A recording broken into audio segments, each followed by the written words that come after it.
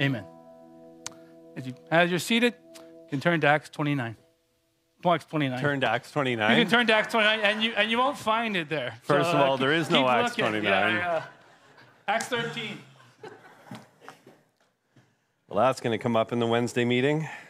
Thank goodness I'm not here. Oh. Good morning, church. Good morning. Good to see you this morning. If I say the name Ethan Hunt, you know who that is, right? Yeah. Ethan Hunt, how many people know who Ethan Hunt is?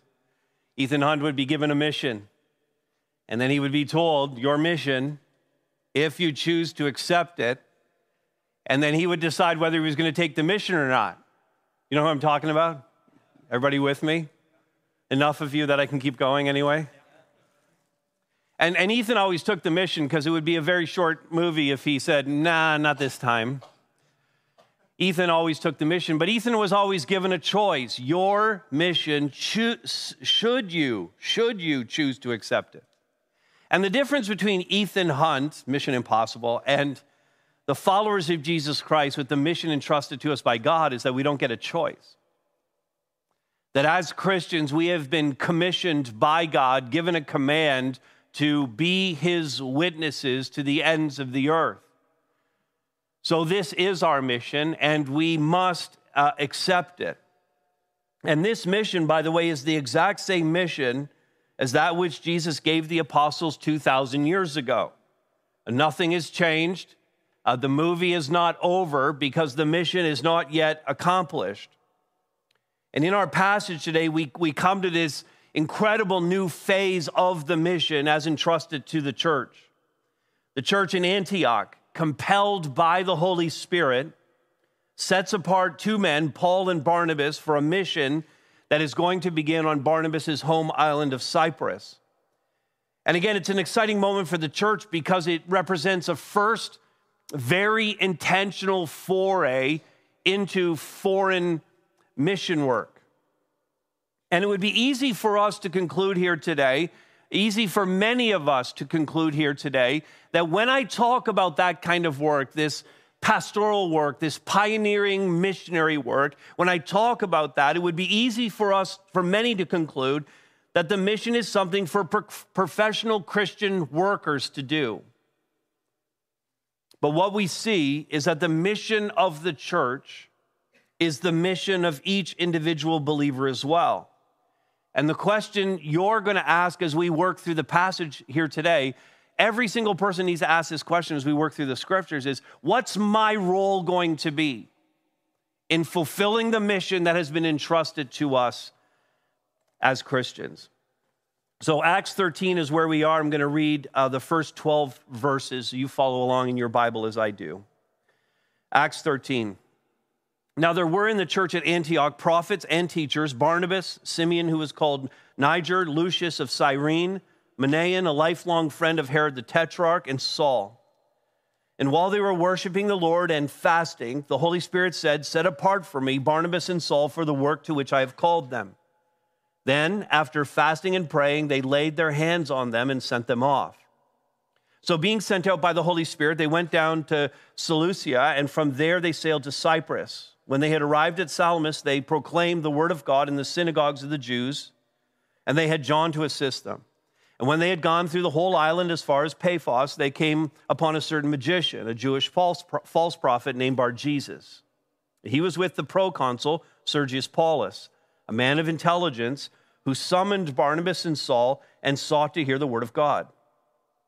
But Elymas the magician, for that is the meaning of his name, opposed them, seeking to turn the proconsul away from the faith.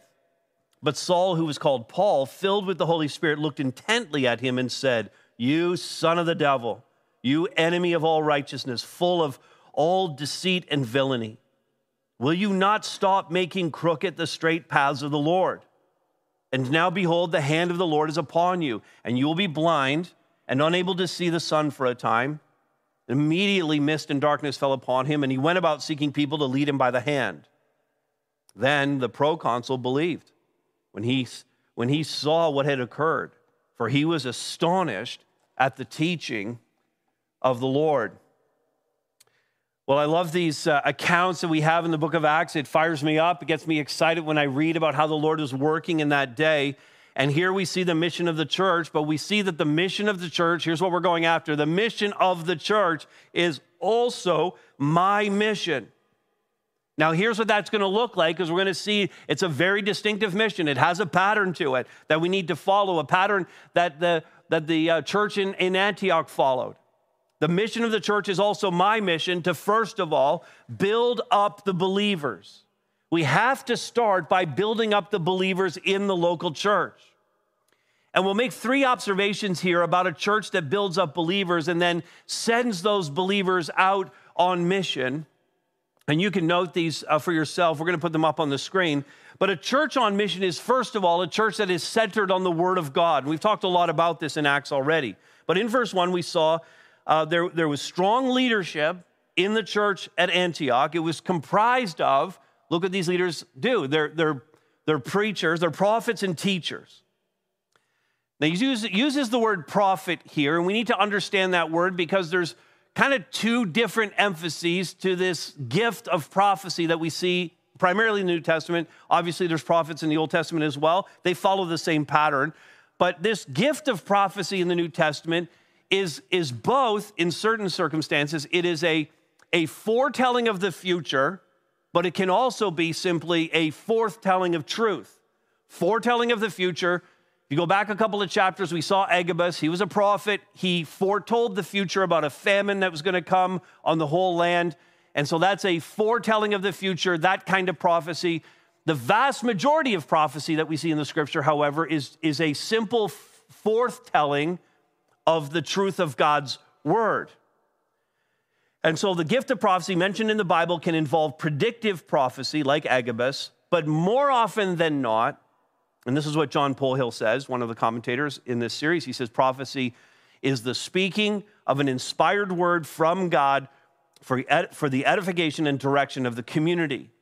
And elsewhere in the New Testament, this kind of prophecy is called preaching. And so that's exactly what's happening right now. We have the inspired word of God, and you have a man in front of you who's faithfully seeking to foretell the truth of God's word to you.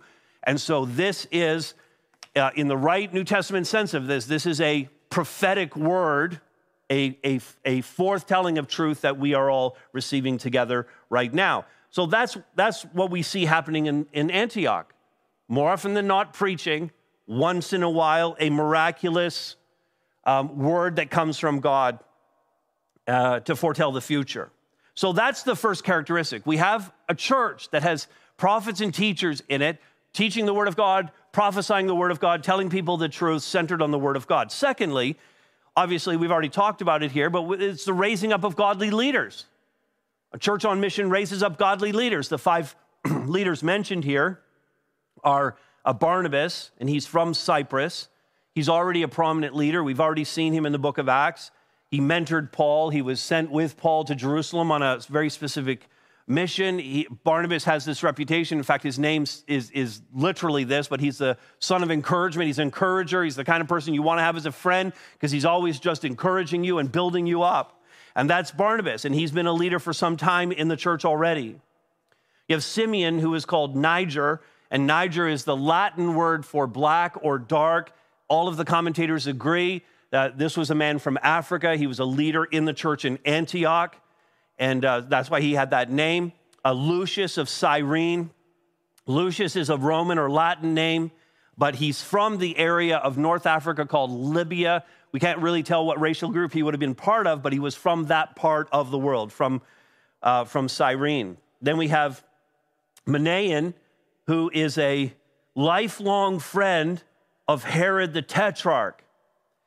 Now, how many people are confused about all the Herods in the book of Acts in the Bible? There's so many Herods.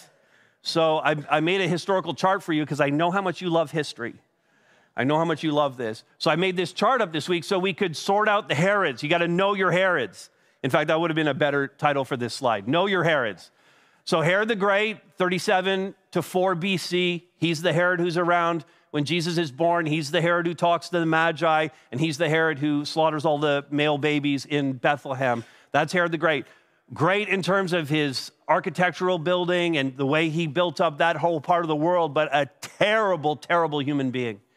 And then after he passes off the scene, a guy named Archelaus, he takes over from 4 BC to 86, so for about 10 years. And he's the one, we just read about him in the Gospels when Mary, Joseph, and Jesus are heading back from Egypt because they've run away from Herod the Great, warned in a dream to do that. Anyways, they're coming back from Egypt, and Herod the Great's son, Archelaus, is on the throne, and they're like, yeah, we're not sticking around for that guy because he's probably just like his dad. So they go up to Nazareth in Galilee.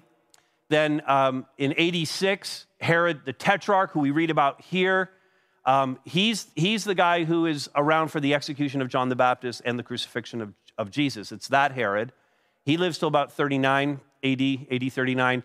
And then Herod Agrippa the first, and you can see overlapping in times, and that's because not all of the territories were always exactly the same as to what they ruled over.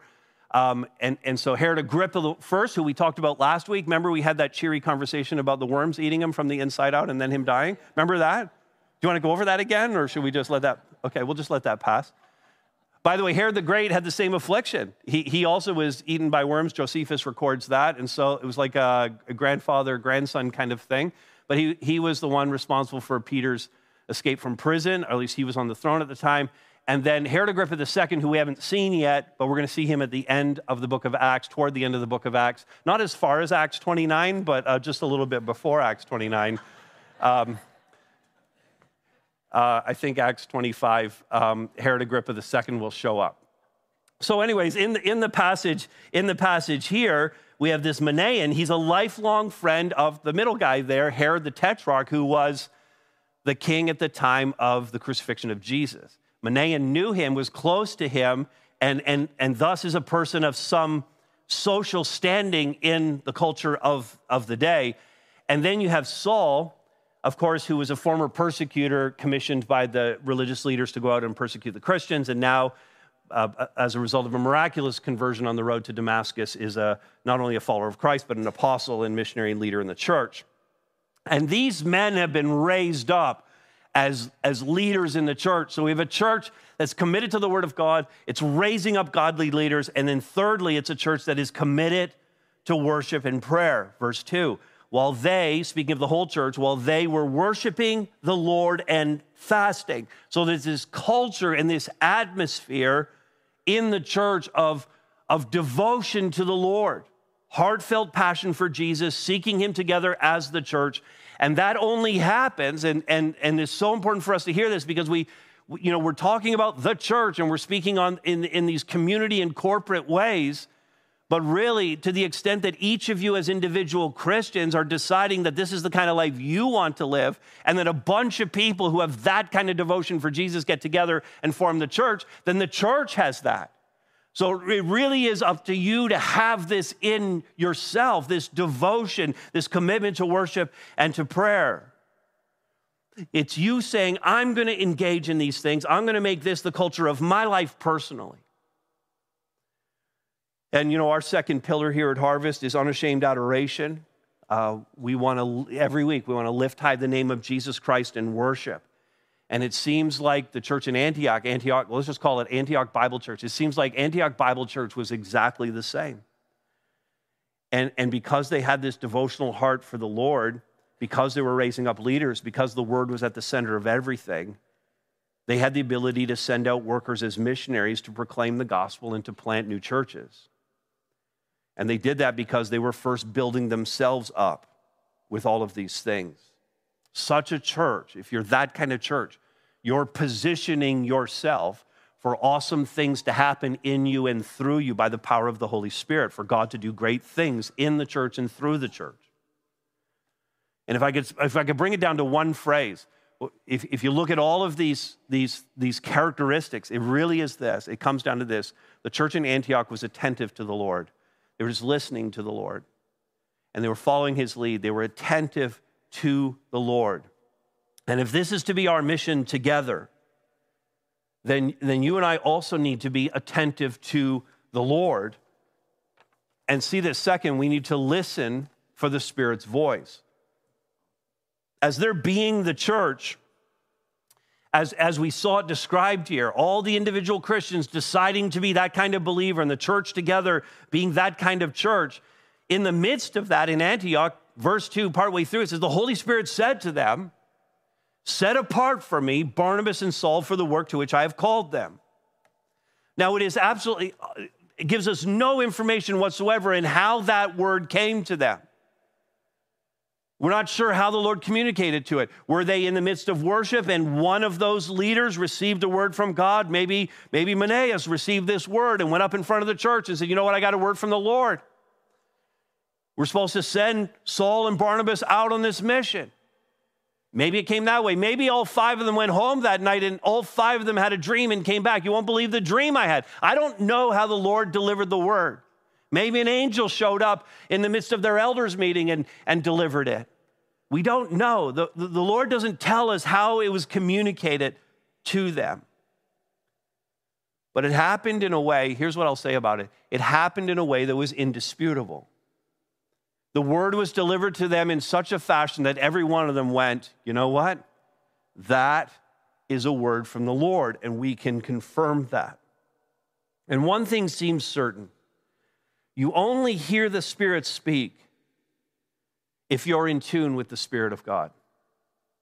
If you have the path, the communication open between you and the Spirit, you're inviting the Spirit to actually say things, and you're in a position to receive those things from the Spirit. If your heart and mind are so aligned with God, then He's able to actually talk to you, communicate to you in this way, and work through you. The primary way for us, God speaks, is through His written, inspired word. It was something that the Antioch church did not have. They didn't have the word of God at this point. We're talking about it at this point in the story. We're talking about AD 45 or 46. A little more than 10 years after the crucifixion of Christ. There is no written New Testament at this point. They have apostles who are delivering the word of God. We have the Holy Spirit working in very specific ways, but no printed or compiled New Testament at this point for the church in Antioch. And so they're listening for the Lord to speak to them. And again, we see God doing the clear work to bring something about. But we also see a church doing what it was supposed to be doing. And those two things together, this divine human cooperative, is the manner in which God chooses to operate. And the message that came to them as they're prepared in heart and doing the right things and the Spirit speaks to them, the message that came to them was this: it's our mission to send out more planters. I mean, having heard from the Spirit, they respond with more fasting and prayer.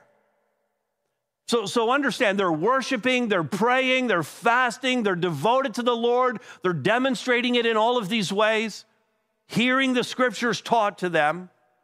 God speaks to them, He gives them a call, and they confirm it, and then they decide, you know what we're gonna do? We're gonna pray and we're gonna fast some more to really make sure we've got this right. To make sure our way is fully committed to Jesus. And when they did that, verse 3 continues, they laid their hands on them, so they're commissioning them. They're not ordaining them to ministry. They'd already been involved in ministry for a long time. Paul's been in ministry for a long time by this point. Barnabas has been in ministry even longer than him. So this has been going on for quite a while. And so this isn't an ordaining to ministry. They're already involved in ministry. This is a commissioning to this specific work. So they laid their hands on them, verse 3, and they sent them off. And one thing that needs to be noted about all of this, but it's not said in the passage, but it's a subtext for everything, is that they had to do this by faith. All of this had to be done by faith. They had to believe that God was in all of this. Now, it's no secret, our history, we were planted by a church in Chicago in 2001, long time ago. Cheryl and I went to Chicago back in 2001. We did a residency there. In fact, the young lady that was singing in our worship team this morning, Riley, over here on this part of the stage, Riley is from Harvest, Chicago, visiting here, connected to our family through marriage. And I just remember, you always have these big theological words and you want very simple definitions for these. And I remember the definition of faith being so impactful that I learned all the way back during that residency in Chicago. And this is this definition. And we've used this all through the last 22 years. But faith is, look at this, there's 4 elements to understanding what faith is. Faith is believing the word of God and acting upon it, no matter how I feel, knowing God promises a good result. So first of all, I need to believe what God says. I need to believe the word of God. I need to act on it. That's part of faith.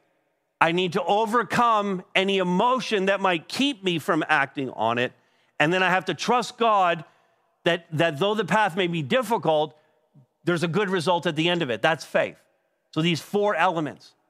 And that third element right there is what I want to focus on when I think about what it means to send out more planters. Because I can't miss the part that tells me that faith has to transcend my feelings. It has to overcome my emotions. And the way this plays out in terms of the mission is that if it were left to my feelings, I don't think I would ever plant a church. I don't think I would ever launch out to do something like that, or that I would ever want to send somebody out to do that if it were based on my feelings. I want you to imagine for a second this wonderful church in Antioch that obviously has some awesome things going for it. The prayer, the fasting, the worship, the centrality of the word of God. They have great leaders. Just think about those 5 leaders. They love getting together every week. They're getting together for their elder meetings, and they're having wonderful times in prayer and sharing a meal together, and they love that time together. They love being together. And now the Holy Spirit says, you know what, I'm going to break up the gang. And 2 of you are going to go off to Cyprus. We don't know what's going to happen if they're ever going to come back again, but we're breaking up the 5. And the 5 are going, I don't think I want the 5 to be broken up. If I let my emotions get in the way, I'm never going on mission because I just like hanging out with my friends. I don't want anything to upset the thing that we're doing as a church. If we come right down to it, like as a local church, if we were to say, like, what's the thing that we really want to do here? We just all want to hang out together and just have it always be the same. Let it be comfortable. Let it be a place of familiarity and security for all of us. But mission upsets the status quo. Mission moves us out of our comfort zones. Missions is costly from a financial standpoint. Missions is costly from a people resource standpoint. And this is relevant for us. Now, first of all, let me just say, we've had a vision to plant churches in Simcoe County since 2011, and we haven't gotten around to it yet because of other things getting in the way. But we have a vision to do it. We started this series in the book of Acts several years ago, and then all of a sudden, this is kind of lining up for us because we're coming to this really pivotal chapter in the book of Acts. Chapter 13 is pivotal because we see this new mission enterprise starting, and we're on the cusp. We just hired someone, Patrice, to come onto our team to plant a new church in Alliston. Okay, we want to be on mission to do this. We want to do the very thing that Acts 13 is telling us to do as Christians. And I want to tell you, I want to be realistic about what's going to happen here. It's going to affect what we're doing here. It's going to affect what this feels like on Sundays. But we have to say, you know what, this is my mission too. Every one of us. This is going to be our mission. To a greater or lesser degree, it's going to be our mission to plant this church in Alliston. Here's what's going to happen. Some of you are not going to be here anymore after we start that church because you're going to go there. And we're going to be like, I miss seeing them. Or they were in my small group, or I was on a serving team with them, and they're down there now. The people that go there are going to say, you know what, I miss Barry. I wish I was there. We have plastic stacking chairs. They're sitting on upholstered furniture in Barry. And you're going to think about that. It's going to be uncomfortable. We're not going to see people. They're going to move on. All of us are going to give. You know, we've been setting money aside for the past several years. Money that I look at that now and I go, like, we could use that here. We could use that money. We could have the second floor finished. the things that we need to do upstairs. That could be done if we weren't planting a church in Alliston. We could retire more of our debt if we weren't planting a church in Alliston. We could afford things for here, you know what I'm saying? But now we're committed. We want another church in Alliston. We want more people to hear about Jesus. So we're going to set that money aside. All of us are going to give through our regular offerings. Whatever you give in your regular offering, we're going to have to use some of that is going to get pushed toward Alliston in 2024. Some of you are going to make special offerings toward it. This plant is going to require time and coaching and prayer and fasting. And we can't let emotion inform our decision to do that unless the emotions are joy and enthusiasm. Then bring it to the table. Because we're going to need lots of joy and lots of enthusiasm as we plant this church. So, verse 4, being sent out by the Holy Spirit. Oh, this is exciting. We have a map.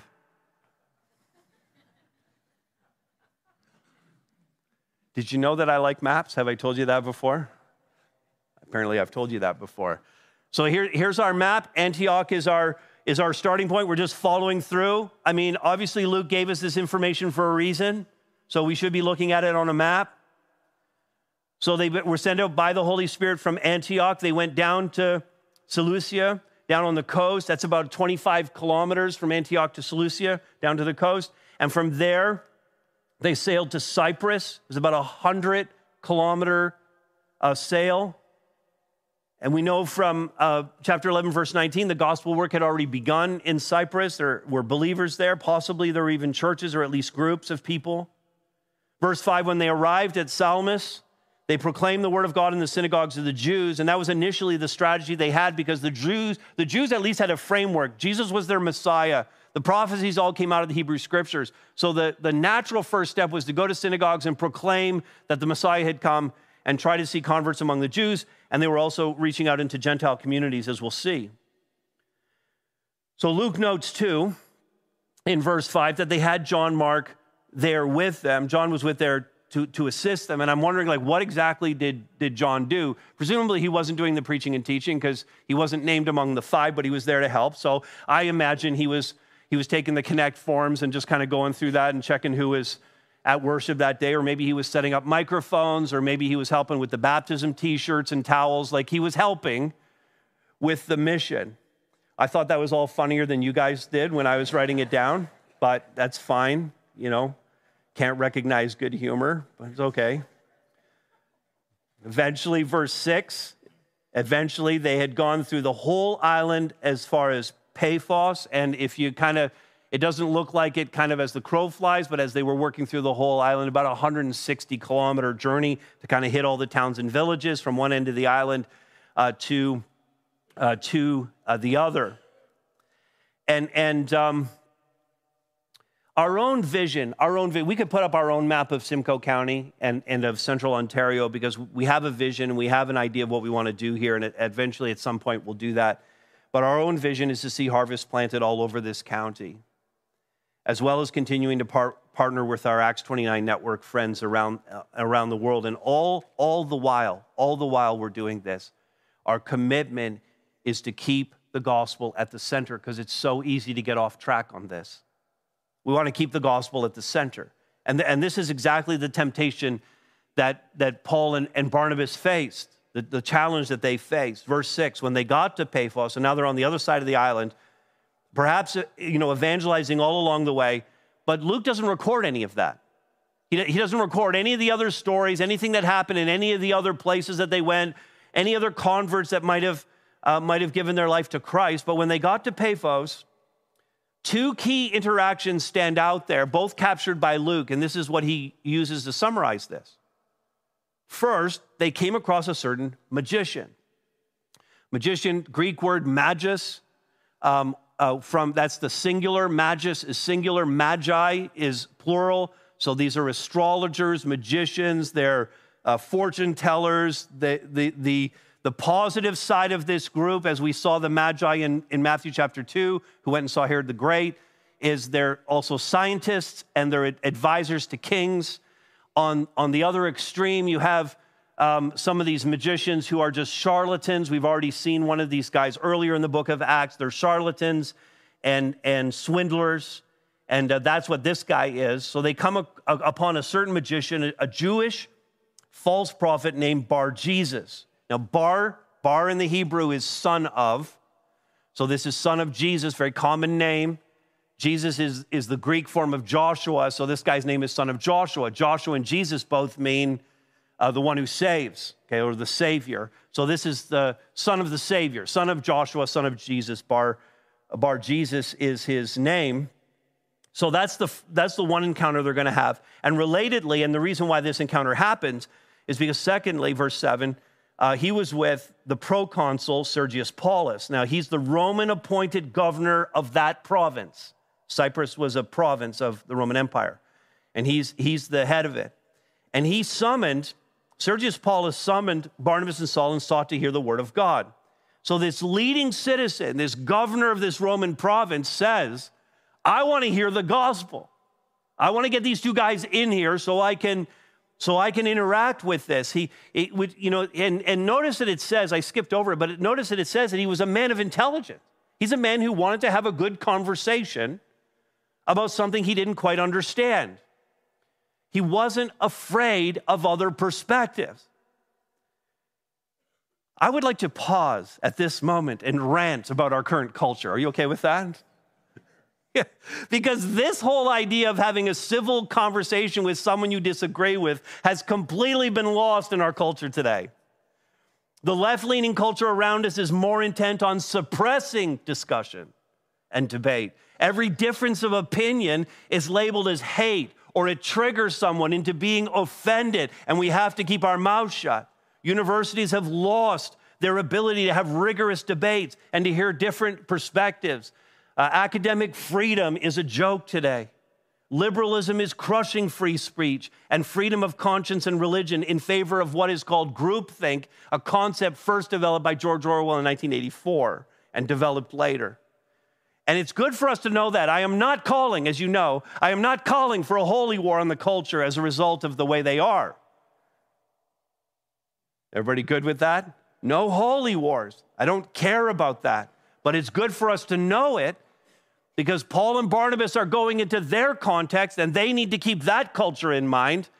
And we're in our culture, in our context, and we need to keep that in mind as we keep our focus on the gospel and on the mission that God has given us to carry out. So we have to know our cultural context for our mission in the world. And I don't care to change the societal reality so much as I simply want to be aware of it so I can carry out the mission that God has given to us in this world, to plant churches. So, rant over, okay, just a little parenthesis there. Sergius, he's up for a discussion about Jesus. But he has this astrologer, magician guy who's his spiritual advisor. Verse 8, but Elymas, Bar-Jesus, the magician, he's one of these charlatan con men, swindler guys, but he's also a smart guy because he's worked his way up to the proconsul's office. And he wants to steer Sergius away from them. Now, Romans, the reason why Sergius Paulus has this man as an advisor is because Romans are very superstitious people. I mean, people today are a little stitious, but Romans were superstitious. And so he opposed them. Bar-Jesus, the magician, opposed them, seeking to turn the proconsul away from the faith. And we should never be surprised when the sharing of the gospel brings opposition. What we should be concerned about is when the sharing of the gospel brings no opposition. Then we should step back and say, am I really sharing the gospel if everybody's cool with it? Because it could be an indication that something is off. So Jesus said to us in the Sermon on the Mount, right at the end of the Beatitudes, he kind of expands the last Beatitude, and he says this in Matthew 5:11. Blessed are you when, see how I emphasize the word? Blessed are you when. When what? People say all manner of evil against you, right? When they revile you, when they persecute you, when they utter all kinds of evil against you falsely on my account. It's when, not if. And Jesus made it clear that persecution of the messengers and opposition to the message, that's SOP. That's standard operating procedure for the followers of Jesus Christ. Now, none of this opposition, bar Jesus kind of getting up in the grill of Paul and Barnabas, none of this is concerning to the mission team. They're not daunted by this at all. Verse 9. But Saul, who is called Paul, and this is where the shift happens in Luke's writing, now the emphasis is going to be in Gentile areas of the world. Up till now, he's been known by his Hebrew name Saul. Now he's going to be known by his Latin name Paul. This is a literary shift in the book. But Saul, who is called Paul, filled with the Holy Spirit. You know, this is not really so much Paul's fight as it is God's fight. And he looked intently at Bar Jesus, verse 10, and he calls him out. And he said, now remember, his name is Bar Jesus, son of the Savior. That's his name, Bar Jesus. But he calls him son of the devil, Bar Diabolos. A little play on words. Paul's having a little fun with him. You think you're son of the Savior, and I'm telling you, you're son of the devil. You're Bar Diabolos. You enemy of all righteousness. Don't hold back, Paul. Full of all deceit and villainy. Will you not stop making crooked the straight paths of the Lord? And that's a phrase we see in other places in the scripture. And that's what Bar Jesus was doing. The straight path of the Lord is the gospel. No distractions, no deviations. And Bar Jesus was trying to divert Sergius Paulus off of that, trying to make it crooked so that he wouldn't accept the message of the gospel. And Bar Jesus is concerned by this. We don't read this, but you have to believe that Paul and Barnabas were getting converts all along the island as they got to Paphos, as they got to the place where they're talking to the proconsul. And Bar Jesus is concerned that the proconsul himself is going to be converted. And Paul would write just a few years later, 8 to 10 years later, Paul would write this to the Corinthians. And this helps us to see no distractions, no distortions with the gospel. A straight line, the straight path of the Lord. This is the gospel. Now I would remind you, brothers, Paul writes, of the gospel I preached to you, which you received, in which you stand, and by which you are being saved. That process, it's the gospel informing every aspect of our life. If you hold fast to the word I preached to you, unless you believed in vain. Then he says it, for I delivered to you as of first importance what I also received. Here's the gospel. That Christ died for our sins in accordance with the scriptures, that he was buried, that he was raised on the third day in accordance with the scriptures. So we preach, and so you believed. That's the gospel. That's the simplicity of the gospel. That's the straight line that God has established for us. And if our gospel fails to include the confession of personal sin and an understanding of the separation that has been created between us and God, a separation that exists now in real time, but also points toward the second death, eternal separation from God for all eternity. The curse of death is upon each one of us that points to the necessity of individual faith in Christ, belief in Jesus Christ, his death on our behalf on the cross, satisfying the wrath of God over sin, and his glorious resurrection from the tomb.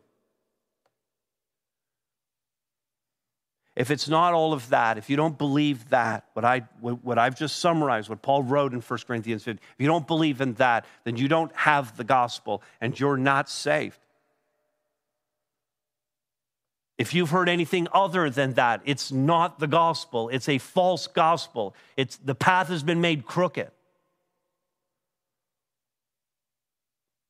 There are a ton of other things to believe in the Christian life, a lot of things that we're going to sort out along the way, but not these things. You cannot truly be saved apart from an understanding of these rudimentary aspects of the good news of Jesus Christ. Now, what happens next here is It's kind of unique. It's an authentication of the message that Paul and Barnabas are preaching. It's for a special circumstance. It's a rare move by God to take someone out of the game entirely. And I want to say before we look at these verses that I wish I had the ability to do this.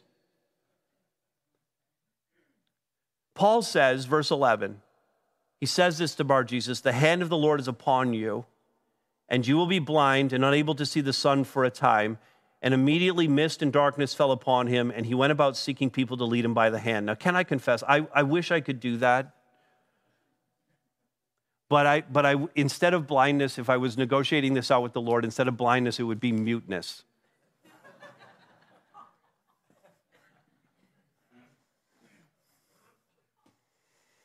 But I wouldn't want to do it to just anybody. Like, I don't care. If someone doesn't believe in Jesus and they're just out there and they have a different idea about life and all of that, I don't care about that.